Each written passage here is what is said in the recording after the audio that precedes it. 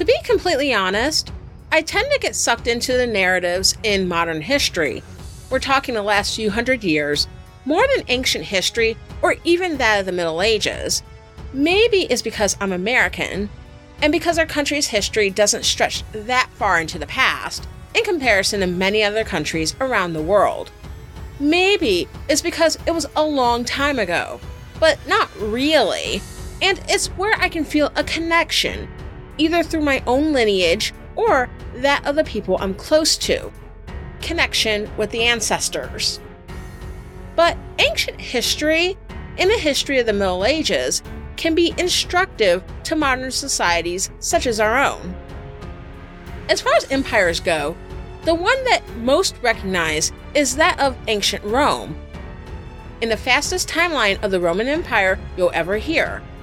After having existed as a republic for nearly 500 years, in 27 BCE, ancient Rome transitioned to an empire with the declaration made by the newly installed Roman leader Octavius that he was now the Emperor of Rome.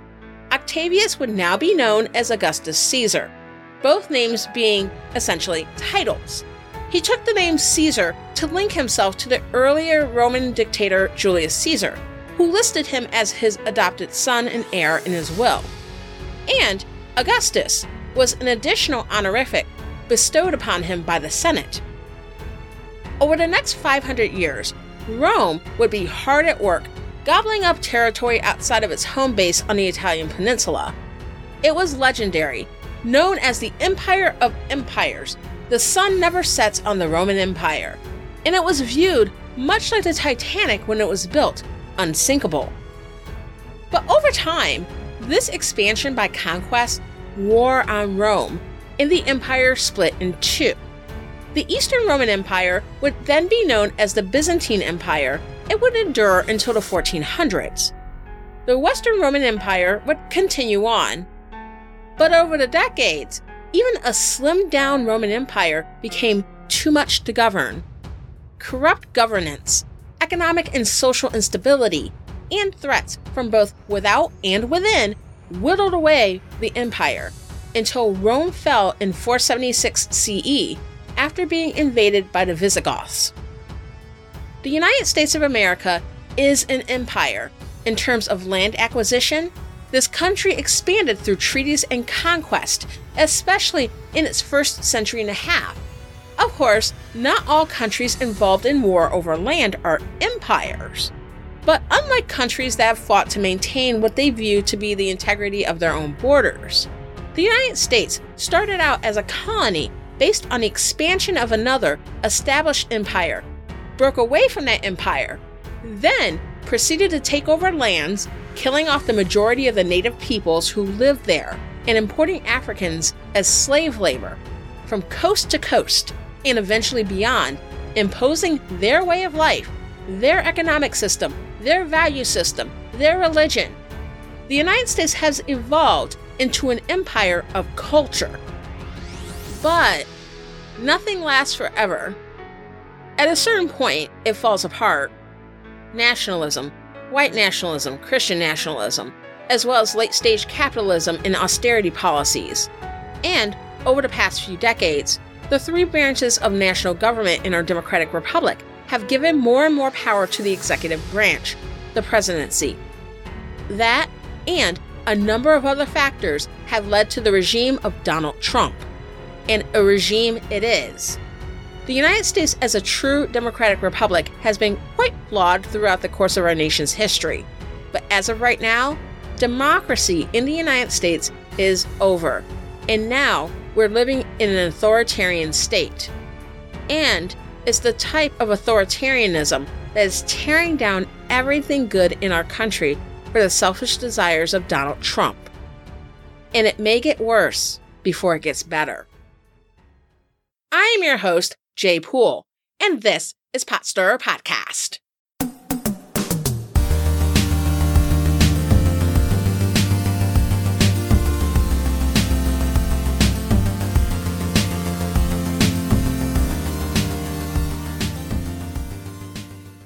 Welcome to Pot Stirrer Podcast, where politics, religion, and history collide, and it's not always polite. The past month and a half since I last released a regular episode has been a lot.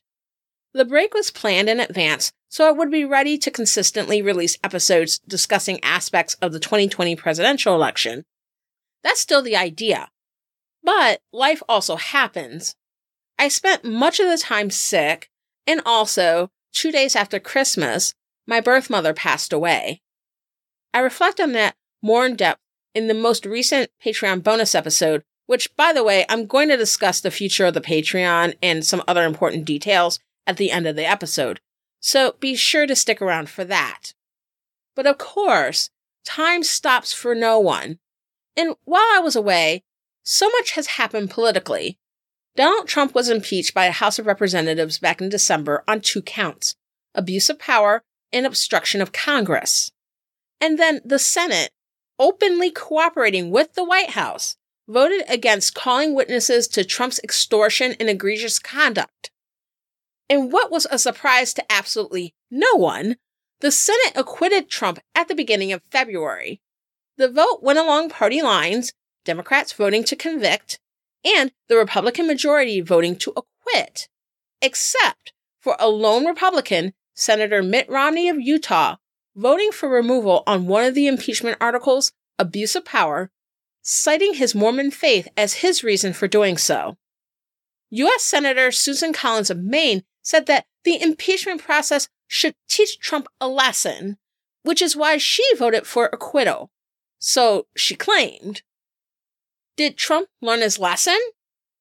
Well, it depends on what lesson was to be learned. If the lesson was that Trump could be reined in, if it taught him that no matter what he does, he won't be held to account and that there will be no consequences. See, right here, I would normally play a Trump clip, but it's absolutely gross.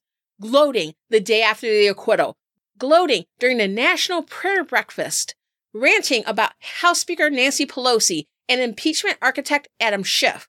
Gross. Unlike President Bill Clinton, at least trying to come off as contrite after his impeachment and acquittal in 1998, Trump has no humility at all. Negative humility. He sees his acquittal in the sham Senate trial as vindication, and he has called for revenge in both speeches. Revenge on the Democrats and those he feels have wronged him. Trump has also doubled down on his war against the oppressed and vulnerable in society. For example, he has been pushing for legislation revamping the review process for people with disabilities to receive government support. The legislation is designed to enact more reviews and increased paperwork, aiming at denying disability coverage to more Americans and cutting disability benefits by $2.6 billion. As it is, 53% of disability claims in the U.S. are denied, making America one of the toughest countries in the world for people with disabilities to obtain government benefits. On top of that, the administrative costs are believed to cancel out the savings in benefits allocations. This isn't going to save any money. It's just evil. But like Trump's policies regarding refugees from Central America and Syria, as well as immigrants from predominantly Muslim countries, when it comes to his targeting of people with disabilities, the cruelty is the point. Senate Republicans have unleashed pure evil on our country, allowing a tyrant to stay on as commander-in-chief who committed offenses that make Richard Nixon's offenses pale in comparison. Senate Sherrod Brown, a Democrat representing my state of Ohio, wrote an article in the New York Times disclosing that some of his Republican colleagues privately admitted to acquitting Trump out of fear. They had the option to stop this runaway train and instead stepped right out of the way. Borrowing a quote from Christian author C.S. Lewis, these are men and women without chests. Democratic members of Congress in both chambers are not without blame, with Democratic members of the House voting to give Trump money to carry out his egregious policies, and Democratic senators voting with Republicans to confirm Trump appointees. All of this while moving forward with impeachment. It's as if too many elected Democrats, House Speaker Nancy Pelosi included, at least up until now, have not fully understood the gravity of the situation. When drafting the U.S. Constitution, the founders, for all their major issues and faults, designed a system that, on paper, would keep each branch of government accountable. The Electoral College was designed with two purposes. One, to give more of a say to smaller states, along with the Senate, and two, to protect the country from mob rule. The founders were, at their core, aristocrats, elitists, who did not trust the masses to choose all or even most of their leaders. Initially, the only federal office with direct elections was the House of Representatives. Senators were originally appointed by state legislatures until 1913 with the ratification of the 17th Amendment, which made the Senate a body made up through direct statewide elections. In addition, the national government was divided into three branches, each with separate powers and designed to hold each other accountable. But I wonder if they ever took into account the idea that every single stopgap could fail given the right conditions, because that's where we are right now. In 2016, our mob rule came mostly from the South and Middle America. Groups in these parts of the country are the people who Donald Trump aimed his message towards, and whatever reasons these voters gave for supporting Trump. Economic anxiety, tax cuts, abortion, Hillary Clinton's emails, and the lesser of two evils. The fact is that Trump ran as someone who overtly and unabashedly denigrated racial and religious minorities and bragged about sexual assault, and none of these issues were deal breakers to the voters who supported him. The South and Midwest are also parts of the country with outsized voting power compared to the coasts. This has meant that in honoring its first purpose of giving power to smaller states, the Electoral College has fallen short of the second purpose. Instead of the Electoral College stopping mob rule, it has enabled it. With Donald Trump, a man who has never held government office nor worked in any position related to government, becoming President of the United States, it was even more imperative that the other branches of government keep him accountable and use the checks on the power of the executive built in by the U.S. Constitution. But over the past 3 years, that hasn't happened either. During the presidency of Barack Obama, Senate Majority Leader Mitch McConnell had stalled the confirmation of several open federal judgeships, most notably the nomination of Merrick Garland to the U.S. Supreme Court following the death of conservative U.S. Supreme Court Justice Antonin Scalia. This left an inordinate amount of judicial positions open so that once Trump became president, the Republican Party could essentially run the tables. So as of right now, a quarter of sitting federal judges are Trump appointees, many of whom have little to no actual judicial experience and have been selected from lists provided by conservative groups such as the Federalist Society, the least diverse group of judges in quite some time, many of whom won't even go on record with their view of the Brown versus Board of Education decision, the landmark racial desegregation case heard by the U.S. Supreme Court in 1954. And at the nation's highest court, 2 Trump justices, Neil Gorsuch and Brett Kavanaugh, have been confirmed over the past 3 years, pushing the court further to the right and allowing Trump to enact many of his inhumane immigration policies. The only time Donald Trump has gotten even close to trouble is with his impeachment in December 2019. It can be argued that his inhumane policies towards refugees from Central America seeking asylum or denying entry to refugees from Syria are policy decisions and generally aren't thought to be under the scope of impeachment. Unfortunately, Trump is by far not the first president to make inhumane policy decisions. Now, let me be 100% clear here. This is by no means a justification of these policies. We just don't have constitutional structures in place for regulating decision-making purely on humanitarian grounds. After all, this same Constitution originally included a way for slaves to be counted for the sake of giving white men in slave states outsized representation in Congress. and policies that many of us view as unconstitutional. The determination as to whether or not they are judged as such are made by the courts. And we just talked about what happened to those. But holding on to his businesses after becoming president instead of divesting of them as previous presidents have done, and using those personal business interests to drive policy, whether it's the Secret Service being forced to stay at his hotels and resorts when he travels, barring immigrants from Muslim countries, but only the ones he doesn't have hotels or other business concerns in, or refusing to help Puerto Rico, which is part of the United States, after Hurricane Maria, an outcome of a failed hotel in the Commonwealth. Those fall under quid pro quo, otherwise known as bribery and extortion. High crimes and misdemeanors, one of the justifications for impeachment and removal. Yet, none of these incidents got him in trouble. But the Ukraine affair, surely because it was in relation to the son of a longtime prominent politician and former vice president, was the one thing that led Donald Trump anywhere close to accountability. So when you hear critics say that the House was grasping at straws to find something to impeach Trump on, the facts demonstrate that this narrative is a bold-faced lie.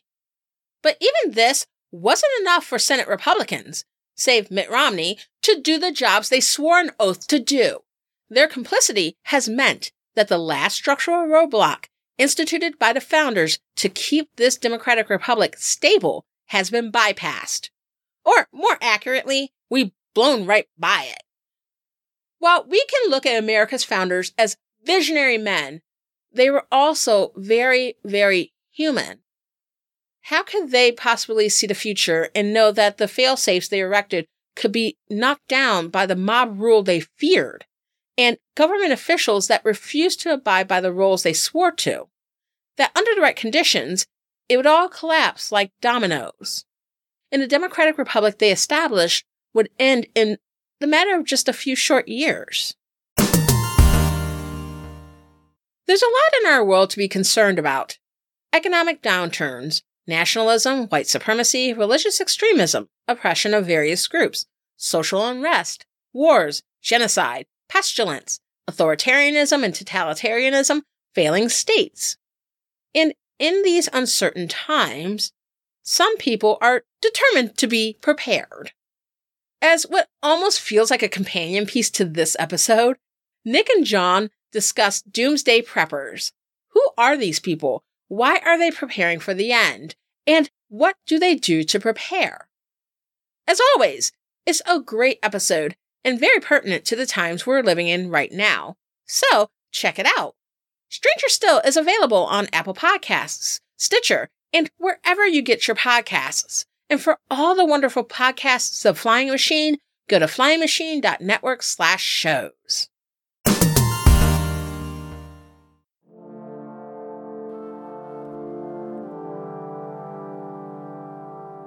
In the 1920s, the National Socialist German Workers' Party, or the Nazi Party, was a small but growing fringe party in post-World War I Germany. The Nazi Party was originally founded in 1919, driven by a combination of nationalist and socialist ideologies. Adolf Hitler originally joined the Nazi Party in the early 1920s as a spy sent by the German army under the post-war Weimar Republic, over concerns that the party was leading a left-wing insurgency. But Hitler found himself agreeing with the nationalist element of the party and became a true believer, at least on that front. Over the next couple of years, socialist ideology within the party would take a backseat to its nationalist, anti-Semitic proclivities, which coincided to Hitler's quick rise to prominence within the party, elevating himself from spy to party chair in less than 2 years, on the back of his ability to speak and excite a crowd. But this rise would come with some hiccups. In 1921, Hitler was arrested for his role in attempting to overthrow the government and went to prison for a little over a month. Then, in 1923, Hitler was charged with high treason for another attempted coup in Munich during what would be known as the Beer Hall Putsch. For this, he was sentenced to prison for 5 years and served 9 months. during which time he wrote his infamous book, Mein Kampf. These experiences led him to shift to the long game method of gaining political power for himself and his party. Instead of forcing a change through coup, the Nazis would do so by focusing on making Nazism a populist movement. Fast forward to 1932. Adolf Hitler runs for president of Germany, but is defeated by Paul von Hindenburg, the incumbent president. Von Hindenburg views Hitler and the increasingly popular Nazi Party as a threat, but figures that if he can bring him into his existing government as Germany's chancellor, this would neutralize the threat. At this time, chancellor was a head of government position appointed by the president. So in early 1933, von Hindenburg appoints Hitler chancellor and figures everything would be fine. But what would happen next would not be so fine. Hitler successfully pushed for von Hindenburg to hold new elections for the Reichstag, the German legislature, on March 5, 1933, several weeks after his becoming chancellor. A week before the elections were scheduled, fire was set to the Reichstag building in an incident known as the Reichstag Fire. It's unknown whether the Nazis caused the fire, but they were able to capitalize on this, blaming the fire on Germany's Communist Party. In the election, the Nazis were able to gain enough seats in the Reichstag to form a coalition with a similar party. The new Reichstag passed the Enabling Act, allowing all future legislation to be made directly by the Chancellor's cabinet, bypassing the Reichstag entirely, and essentially establishing Hitler as dictator. With this power, the Weimar Constitution was suspended, and all political parties were outlawed with the exception of course, the Nazis. The Weimar Republic was now over, and Nazi Germany was born. But while Hitler had full control over the legislature, he did not have control over the military, at least not yet. The military was still under the control of von Hindenburg, and they fiercely held on to their independence in the early years of the Nazi regime. The Nazis themselves did have their own paramilitary force, the SA, run by longtime loyal Nazi Ernst Röhm. The SA had originally been made up of disaffected World War I veterans who decided to join the Nazis and over time became a semi-autonomous militia under the auspices of the Nazis. The SA, also known as brown shirts or stormtroopers, were responsible for intimidating and executing deadly street attacks on rival political parties, Hitler's political enemies, as well as Jews and other groups the Nazis deemed undesirable. They were also at odds with the German army, or Reichswehr. This posed a couple problems for Hitler. Some SA stormtroopers were becoming disillusioned with the Nazis. The Nazis had started out as a party that sought to recruit working-class Germans, and many were waiting on the Nazis to improve their economic situation through socialism. But Hitler had no real interest in actual socialism. He embraced nationalism, but was by no means a socialist. This led some of them to be more loyal to Röhm than to Hitler, or at least that's what Hitler feared. On the other hand, the Reichswehr was not under his control and was under the control of von Hindenburg, who was not a Nazi. Hitler wanted control over both militaries, as he was distrustful of armed groups that weren't under his control. Yeah, that sounds about right. So he sought to fix two problems at once.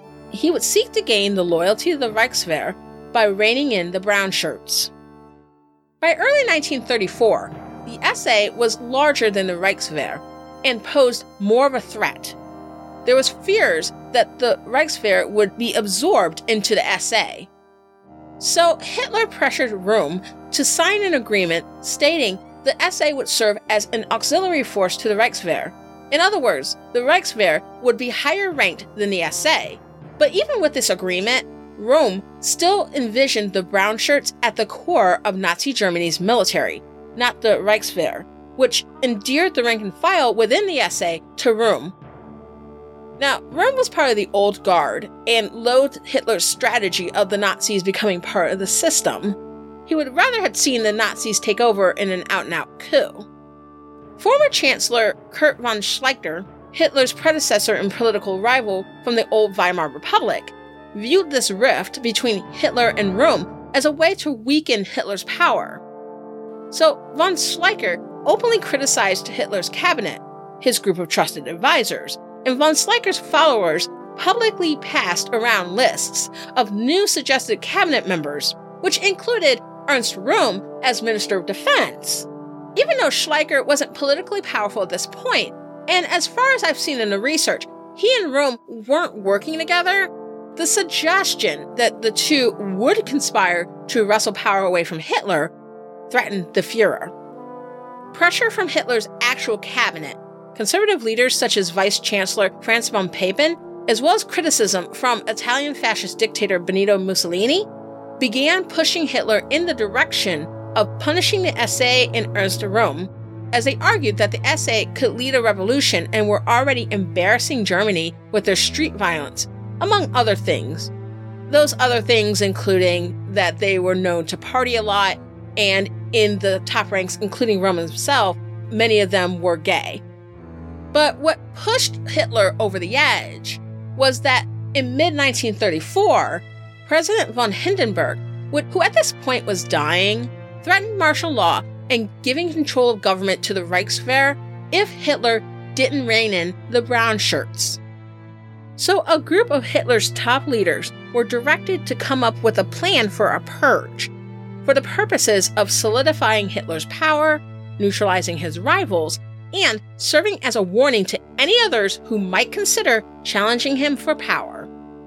The group came up with a pretense for Röhm's removal from the SA, forging papers that stated Röhm was planning to use the SA to overthrow the government, and drafted a list of perceived enemies, both inside and outside the SA, to be targeted.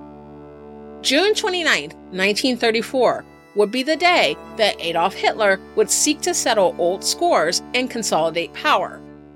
Over the next 24 hours, starting at 4:30 in the morning, he and the SS, the elite military unit closest to Hitler, would seek out Ernst Röhm and about 2 other SA senior leaders and ultimately have them murdered.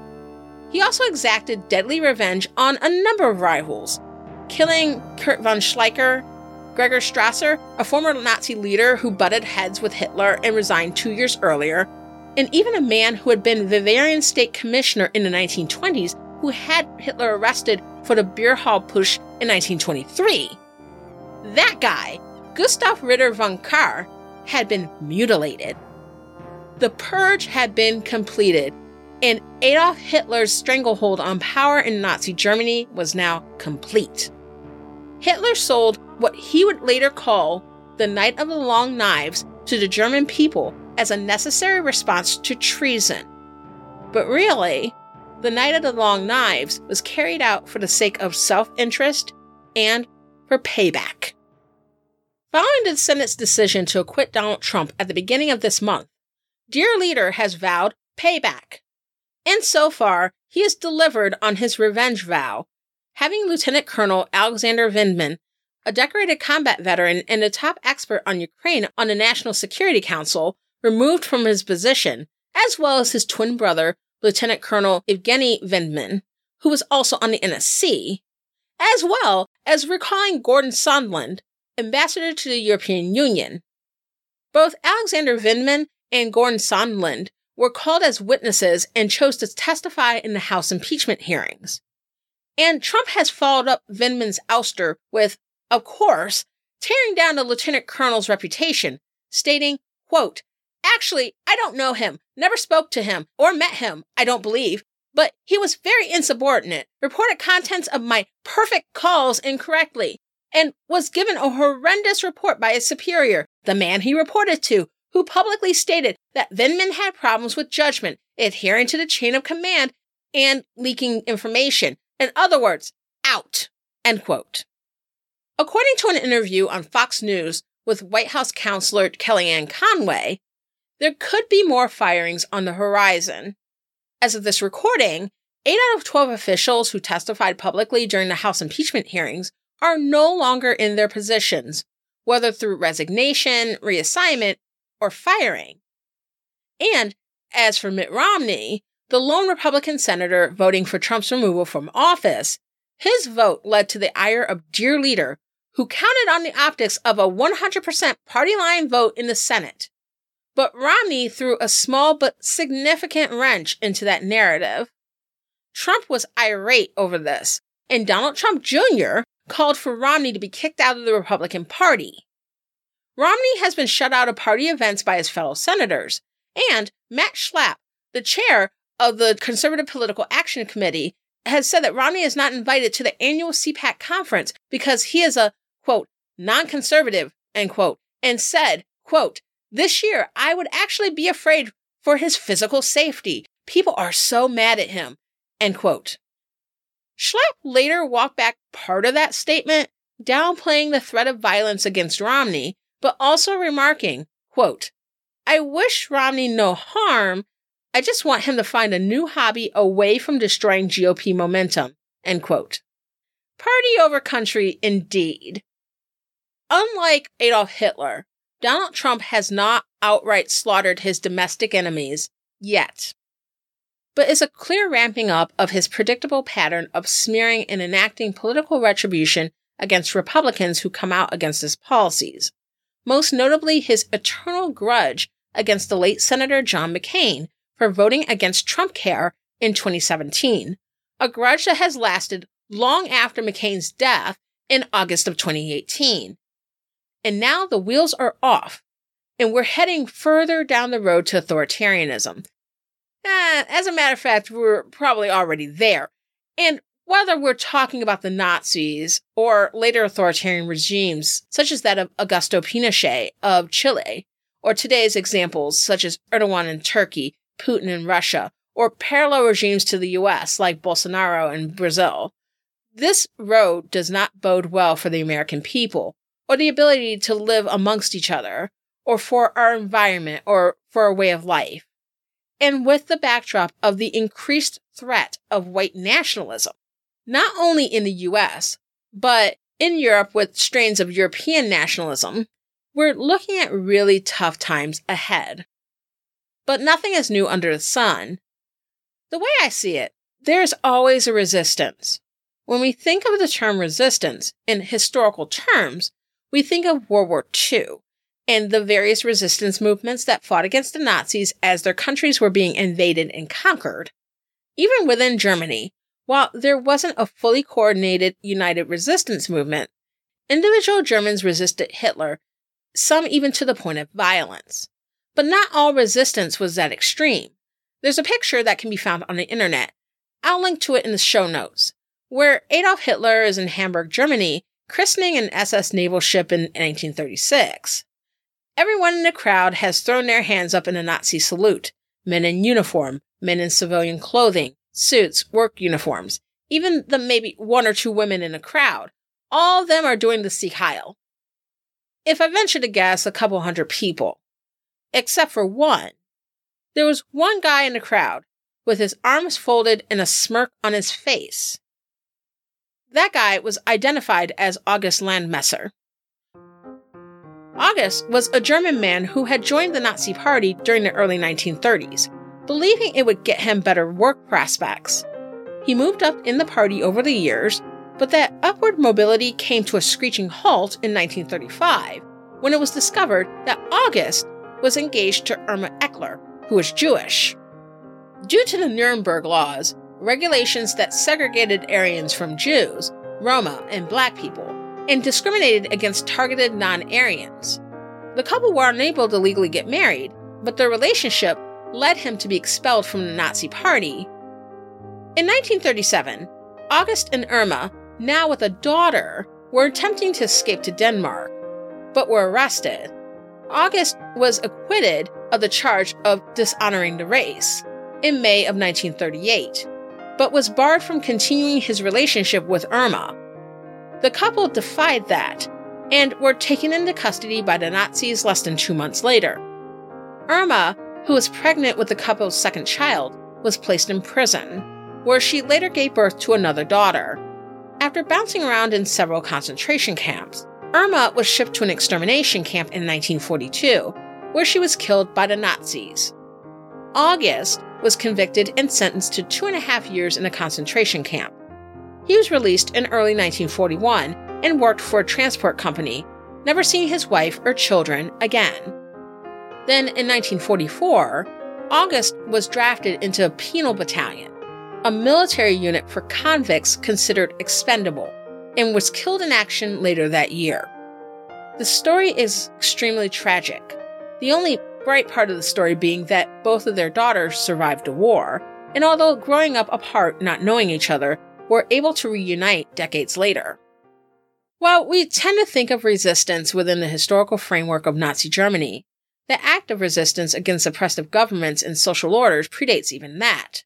Rome fell, in part because of the uprising of groups in the lands they occupied. It's been one of the reasons why wars have been fought and coups have been executed. Oppressive governments of pretty much any type fear resistance. Even in the United States, which has always functioned as a flawed democracy, there have been Americans who fought back. Various movements throughout history, abolitionism, women's suffrage, civil rights, women's rights, gay rights, disability rights. And I know that it's not exhaustive. There have been people both from the affected groups and allies who were willing to risk and even give up their lives for a better tomorrow. I bring this up to say that true resistance comes at a cost. And as authoritarian regimes, especially ones that seek to oppress certain people groups, and most do, gain a stranglehold on a nation, there comes a time when being neutral is no longer an option. We're fast approaching that time. I don't say this all to scare you.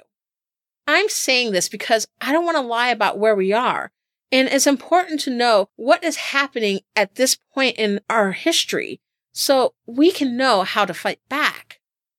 Even with the cost, resistance is worth it. Nazi Germany eventually lost the war. Of course, there were many reasons why they lost, but I'm sure that the resistance of conquered countries throughout Europe didn't help the Nazi cause. Is it discouraging to see evil triumph? Sure. Is it disheartening to experience the disintegration of relationships with family or friends over their unquestioning support of dear leader against all truth? Yes. But our country and each other are worth the fight. Let's not wait until November, as November may be too late. Now is the time. Next time, I plan to discuss the early goings of the Democratic primaries, including the mess in Iowa and the New Hampshire primary. How real are the rifts among Democrats, and will the Democrats be ready for the general election? Also, I've talked about resistance, but I want to talk about that more in practical terms. What does that look like from now until November? So stay tuned for that in the next couple of weeks. Now, as I mentioned in the opening, there's one other thing I want to talk to you about. Since June of 2018, Potsdamer Podcast has been part of Flying Machine, a network of independent podcasts, along with other creative properties. This has been a wonderful chapter for Potsdamer Podcast, as well as in my life personally. Unfortunately, all great things must come to an end. After February 28th, 2020, Potsdamer Podcast will no longer be under the Flying Machine banner. Flying Machine will be shutting down at the end of the month. At this time, many of us are growing and moving in so many different directions professionally and personally, and, well, it's time. What does this mean for Potsdamer Podcast, as well as the other great podcasts affiliated with Flying Machine? All of the Flying Machine podcasts, including Potsdamer Podcast, will continue on independently. So no, I'm not going anywhere, and neither are the other podcasters that are currently part of the network. We're all independent shows with our own feeds and websites, so if you're subscribed to this podcast or other podcasts under the Flying Machine banner, you won't need to rediscover it or find a new feed for it. The podcasts and other creative content that I've shouted out from Flying Machine are truly excellent, and I mean that. A huge reason, probably the top reason, why I joined Flying Machine is because of the entertaining, thoughtful, and innovative content creators I would be able to associate with and learn from. It has been an honor to create content alongside them. The Flying Machine Patreon is being discontinued as well. Each of our podcasts will retain the rights to the bonus content for our own shows. This means that even though the Patreon bonus feed is going away, the content itself isn't gone forever.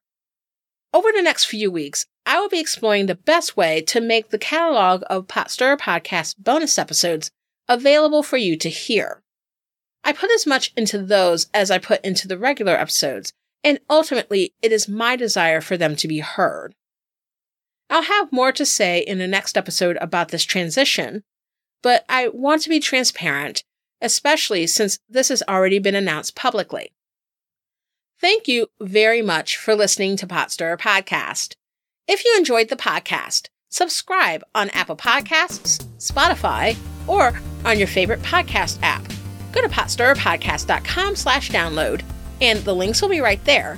If you subscribe for free, you can get new episodes once they come out, so you don't miss out. If you enjoyed the podcast, please give us 5 stars and leave a review.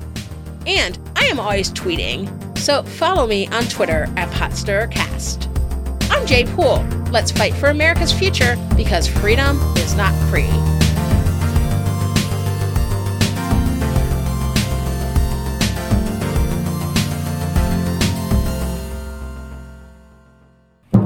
I give you the incredible flying machine.